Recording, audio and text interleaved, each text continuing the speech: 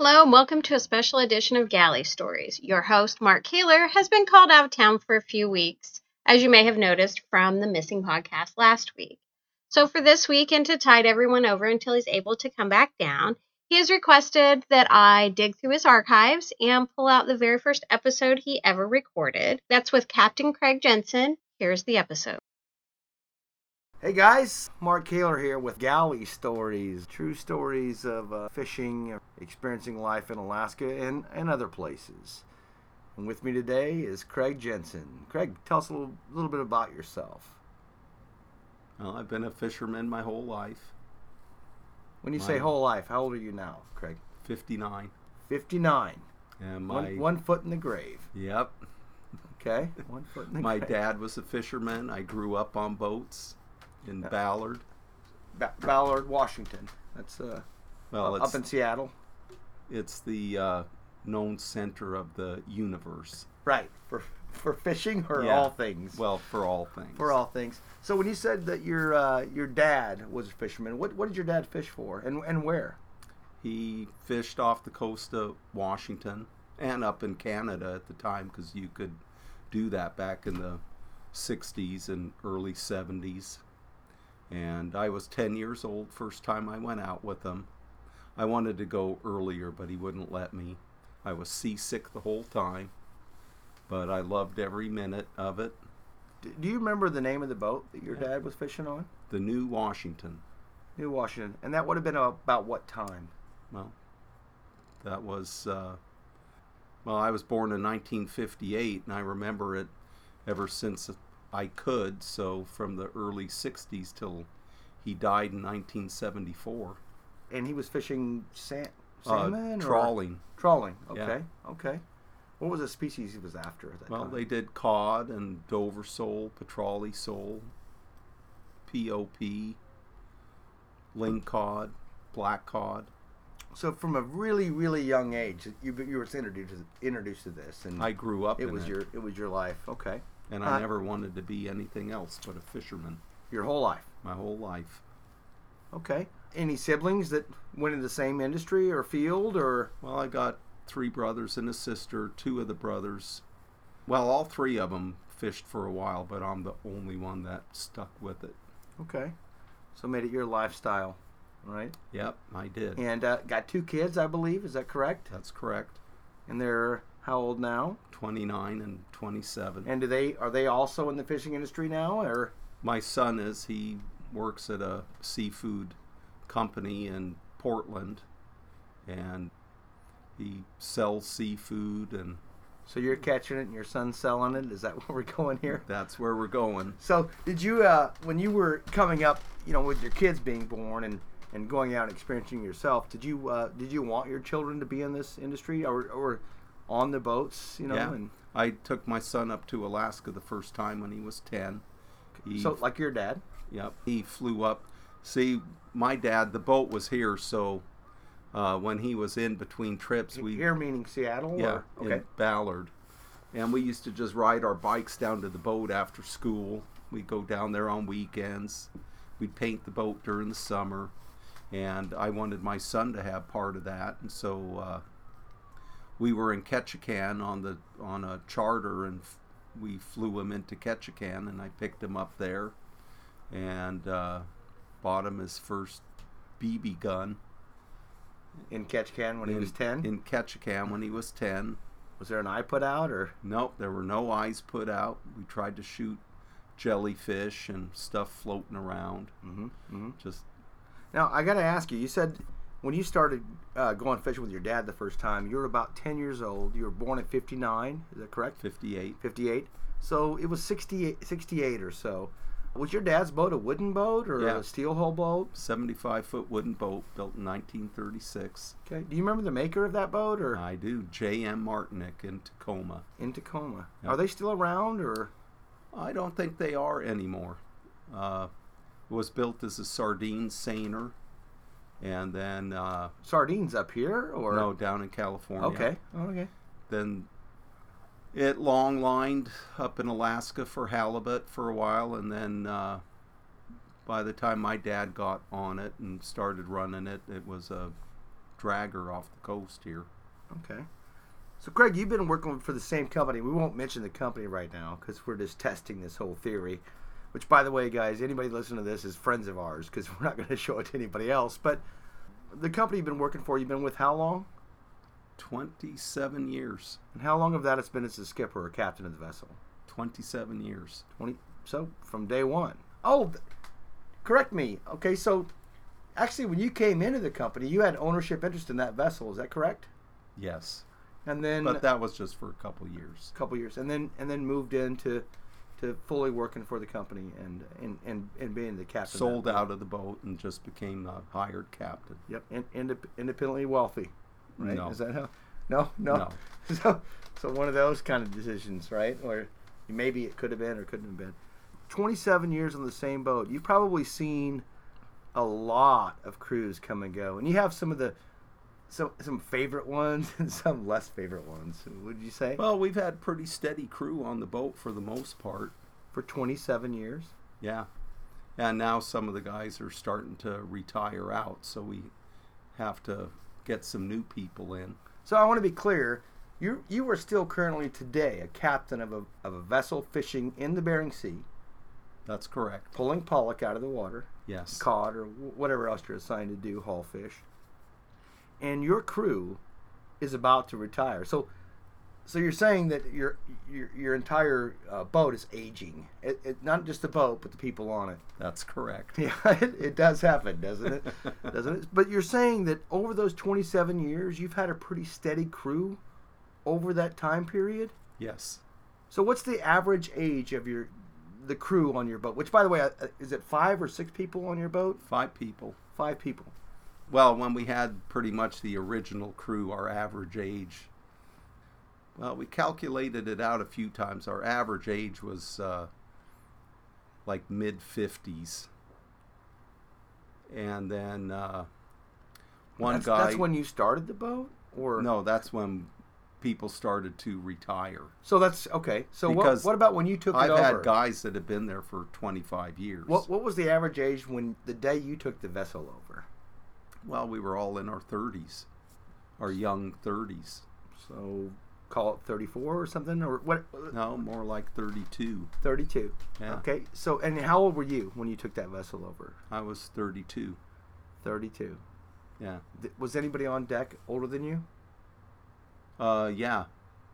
One of the guys, he was a year older than me. So not too far apart where No. he had the whole dad complex going No, or anything. and the youngest guy was like a year younger than me. So it was really tight. We were all real close So are in age. any of those guys still with you today? Yes. Which one? Jamie. Jamie, who just recently has started to begin to run the boat himself. Yes. Thankfully, you let him do that. Yeah, it's a big step, you know. Now I'm half-time running the boat, and which I plan on doing as long as they'll let me. Okay, so part of this whole idea and concept is going to be not just about getting to know you, but getting to know what happens on an actual boat with no bullshit here, right? So I'm going to ask you for a couple stories.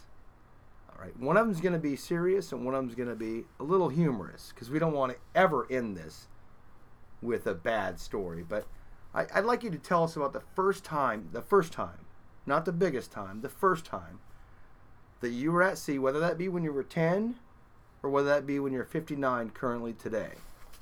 The first time when you were truly afraid and what was happening and what the surrounding was at that point in time. Well, probably the first time, well, probably the only time, because I've never really been afraid. I've been nervous, on sometimes maybe my navigation skill isn't what it should be, but I've never really been afraid. But one time, the boat I was on, we sank. We ran up on the sunken jetty at Westport. Westport, Oregon? Washington. Or Washington, okay. Can you Yeah. explain a little bit about how that, you say sunken jetty. So for some people, they might not understand what you're talking about here. We're not all, born at sea as you were and drug Well, out a of jetty 10. is a pile of rocks that comes out that kind of separates stops the waves from coming into the inlet. And then beyond the part above the water, you have the sunken jetty that extends further out, that's under the water, and it kind of knocks the rollers down as they come in. The rollers being the way it's coming in, hitting the boats. Yeah. Okay. And so we've been out on a trip, and very little sleep, working real hard, and it was. When you say very little, this is years ago. So how little of sleep? How long were you awake? Oh, we would be awake for a day and a half without sleeping, mending nets, putting down fish, doing whatever we had to do. And I was the engineer on the boat. And so we were coming in. Everybody was really tired. Captain had probably been up for like 3 days straight. And he'd gone to bed. We were taking watches coming in. And so the guy on watch was having a hard time getting the captain up because he was sleeping pretty hard. And the captain, once he'd go to bed, he was hard to get up. So we were getting in towards the channel, and the captain was, hard getting up. And instead of the crewmen turning around and going back out and waiting for the captain to get up, he kept going up inside the channel. And by the time the captain got up and realized where we were on the wrong side of the buoy. When you're coming in, though, you say wrong side of the buoy. So what's telling you which right side and wrong side? Well, you've got blue and green, or red and green buoys. Okay. And the red are always on the starboard side. Red right, return. Starboard side is which side? The right side. And so he realized we were on the wrong side, and before he could get the boat out of the way, we ran up on the sunken jetty, and I'd gone to bed. I was sleeping at the time. And were you the engineer on this boat at the time? Yes, I was. And I just remember waking up to this awful screeching noise and violently being tossed around, and getting up to go in the galley and see some of the other crewmen putting survival suits on. And I ran up to the wheelhouse to find out what was going on, and the captain said we're on the rocks, and the main engine had died. So I went down in the engine room. Why did the main engine die? Was it? Didn't know. Okay. And so went and down, restarted the main engine, and he went and put it in gear again, and it died again. I ran down there again to start it up, and then I noticed that there was water coming up into the engine room. So I started bilge pumps up and got that going, and he put it in, captain put it in gear again, and it died again. I started it again, and then we just realized that the propeller was damaged and caved in or whatever, and couldn't turn. Can you what year was this about, Craig? This would have been 78, maybe. 78. 1978. So you were 10 years into fishing at that point. From when you were 10 years old, you were 20. Yeah. So you're 20 years old. Yeah. 22 at the most. Yeah. And an engineer on a boat. Yeah. So from the time you were 10, now not to pull away from the story that you're telling, but from the time you were 10 to the time of this point right now, when you've had the most horrible experience ever at sea, currently still today, because we're going back to that point, you were only 10 years in the industry and already the chief engineer on a vessel. Yeah, but I'd grown up in it. I used to change oil on my dad's boat and all that stuff, and I'm pretty mechanically inclined, so it was natural for me to be the chief on the boat. So now at this point, the engine won't start. You figured out that it's probably something to do with the prop, right? Yeah. Propeller. Everything's bent up and crunched up. Okay, so, and you're in how many feet of water, you reckon? Well, less than 10 because... Because you hit that Because we hit the rock. Right. Okay. And So then the boat finally kind of drifted off the rocks again, and we were doing the Mayday thing and all that, and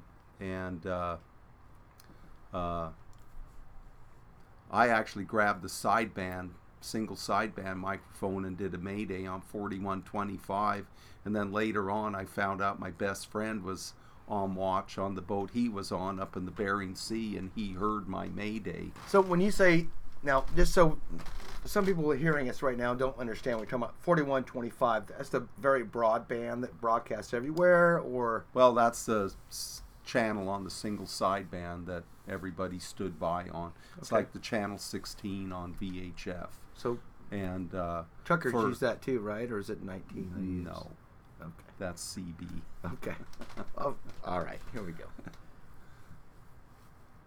So where was I? Well, you tried to start it all. Things were Oh going yeah, bad. so we ended up then, the boat started sinking. It was getting lower. The deck was awash, and then we went up on top of the house. I don't mean to keep stopping you. Deck awash. There's water all over the entire deck. There's Yeah. You're standing in water just by walking out the back of the boat. Yes. Out of the door. Yes. Okay. And there were rollers out there, so the boat's rolling around. But if you were going to sink, this is about as good as it could get, because it was a calm day, just some rollers, some groundswell coming in. Wasn't rough at all. And it was dark out when it started, and then the sunrise started, and then we could see, and we went up on top of the house to release the life raft, and we couldn't get the safety undone, so we had a skiff, and we threw that in over, and we all got in the skiff, and then the Coast Guard boat came out from Westport and picked us up. And then the last I remember seeing the boat, it was just way down at the bow, and the captain was on there, and they were going to get him in a little bit, and they took us in. Did they get him? I mean, Oh yeah. Okay, Yeah, so they got him. everybody survived. Yep, and then the boat kind of drifted off and sank. It ripped the whole bottom out Now, of the boat. I'm not trying to throw any punches at you or nothing, Craig, but I got to ask you, 27 years as a captain in the Bering Sea. Well, no, I've been a captain longer than that. Just for this company, for this boat, 27 years, and the scaredest you ever been is in 10 foot of water going down in a river. Well, yeah, because I've never been on a boat that sank before. No, I totally get it. I just wanted to be clear because. But I don't do stuff. I'm very conservative in what I do, so I have my theory that it's kind of like you have your border on the left and the border on the right, and as long as you stay within that border, you can do anything you want. It's when you start getting outside those borders, that's when bad stuff happens, and I don't want bad stuff to happen to me when I'm out at sea. So if I have to catch a little less fish, so be it. I don't care. That's probably a really good philosophy or even mindset or even lifestyle choice, because it's worked for me. Yeah, you want to stay between the lines and not go outside. And I totally, and I wasn't poking fun about having your most scariest, well, kind of I was, but your most scariest experience was in about 10 feet of water, which I totally get. But you've been, I'm surprised that your scariest event ever has been in 10 feet of water, because you've been in 600 fathom foot of water with no boats around you ever. But probably, like you said, you've kept it between the lines and steered the right course the entire time. And that was a young guy then at the wheel watch that night, or? Oh, he was probably in his 30s. Was he very experienced at running that? Not so much. I mean, I would be scared if I was on a skiff and it popped. So I'm not lightening this at all. But okay, so that's the scariest. But now, 27 years on this current vessel, there has to be some funny stories. There has to be something that just you cannot let go. That every time that you meet someone, you want to tell them about, oh my God, you're not going to believe this one time at band camp. Do you have one of those? Well, I got a couple. And, well, I've been telling this one the last week or so in the shipyard, because one of the boats in shipyard is getting a new trawl fence. And Now, what's a trawl fence? it's kind of a short wall about 3 foot high. It defines where you pull the cod end up on the deck of the boat to The keep net? it from rolling around. Yeah, the net where It pulls up. Yep. where the cod end comes up, where the fish are, and it keeps it from rolling around. So anyway, a few years back, it was wintertime, icing and really cold out. And one of the deckhands came in and said, I think I have a hernia. It really hurts bad. And I said, oh, geez, now we got to deal with this. And I said, okay, well, start taking your rain gear off. Let's see what's going on. So he took his raincoat off, and then I noticed that he had a great big rip in the crotch of his rain pants on his oil. Those great big orange spongy ones, Yeah, right? yeah, your oil skins. Okay. And so I said, well, go ahead and take those off. So then I noticed he had a great big rip in his sweats, and he doesn't wear underwear. Okay, so hold on. So he's got his rain gear on, which are probably like several mil thick, right? Yeah. And those he's crawling Grundens. over the trawl fence you're talking about. Yeah. So it's about 8 inches wide at the top. It was just covered made in of ice. steel? Made of steel. Covered in ice. Covered in ice. Am I hearing a little bit of the tongue on the pole theory going on here? Well, anyway, what happened was he'd been crawling across the top of the fence and freezing his balls against the top of the fence. Oh, And he'd goodness.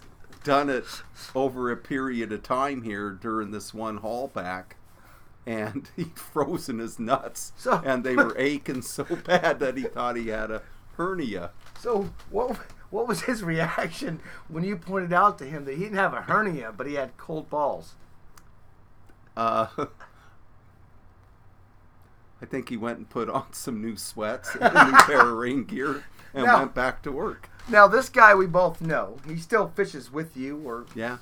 and Yeah, he's actually filling in. He's one of the guys that's retired off the boat now. Hello- He's hello, filling Jim. in. so this has been a great conversation. So do you think that your kids will probably never go fish as you have? No. You've raised them to be above, to move on beyond that. Well, not above. Not certainly, necessarily me, but that's what my wife wanted for him. right? Was the mom more protective at home then, obviously, and Yeah. I mean, she wanted him to go to college. I didn't ever go to college. It's not something that I had any interest in doing. I just wanted to go fishing because I love 'cause boats. you- I love fishing boats. Do you think that was a lot because of your dad? That you looked up to your dad so absolutely. much, Yeah. and do you think that you're carrying on your father's legacy the way that he would have wanted you to? Well, I'd like to think so, but I don't know if I am. But I'd like to think so. Yeah. I'd like to think that I haven't shamed him in any way. Well, I've known you for a while, and I'm pretty certain you haven't shamed anyone.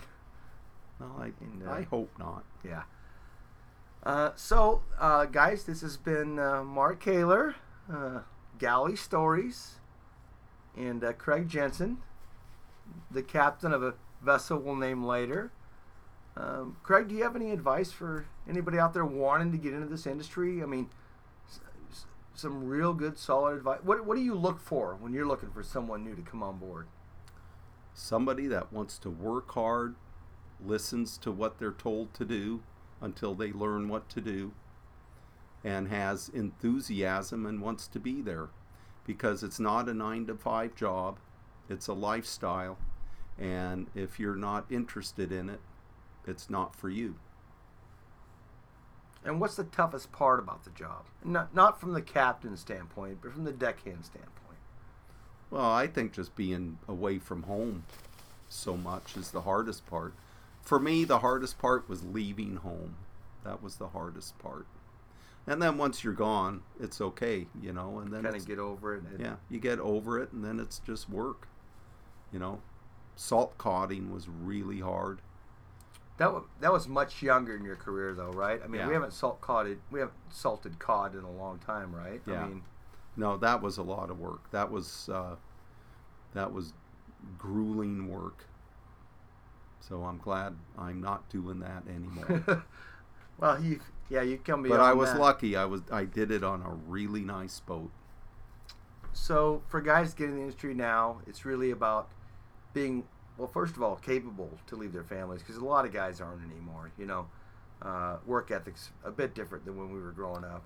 Yeah, one of the things that I've noticed with the really young people is they just don't know how to work.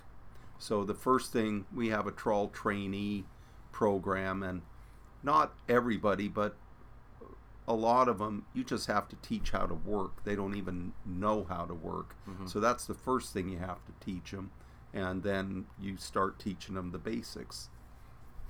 And the They're basics can be knots. hard at first, Yeah. Oh, just even tying knots for some of them is difficult.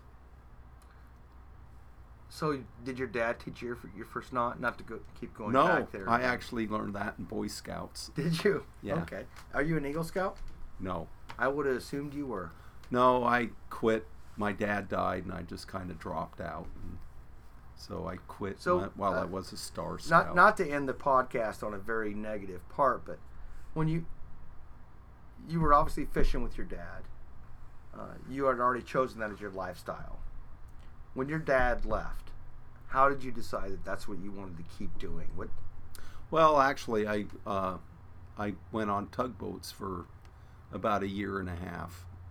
My dad's best friend was a tugboat captain, so I got a job there, did that, but realized that wasn't my true calling. And then I got an opportunity to be an apprentice electrician, so I did that for a year and realized I just really need to go fishing, because I was an electrician on the fishing boats that were in the fleet my dad was in, and that's just what I wanted to do. So I got a job fishing and never left. That was the life.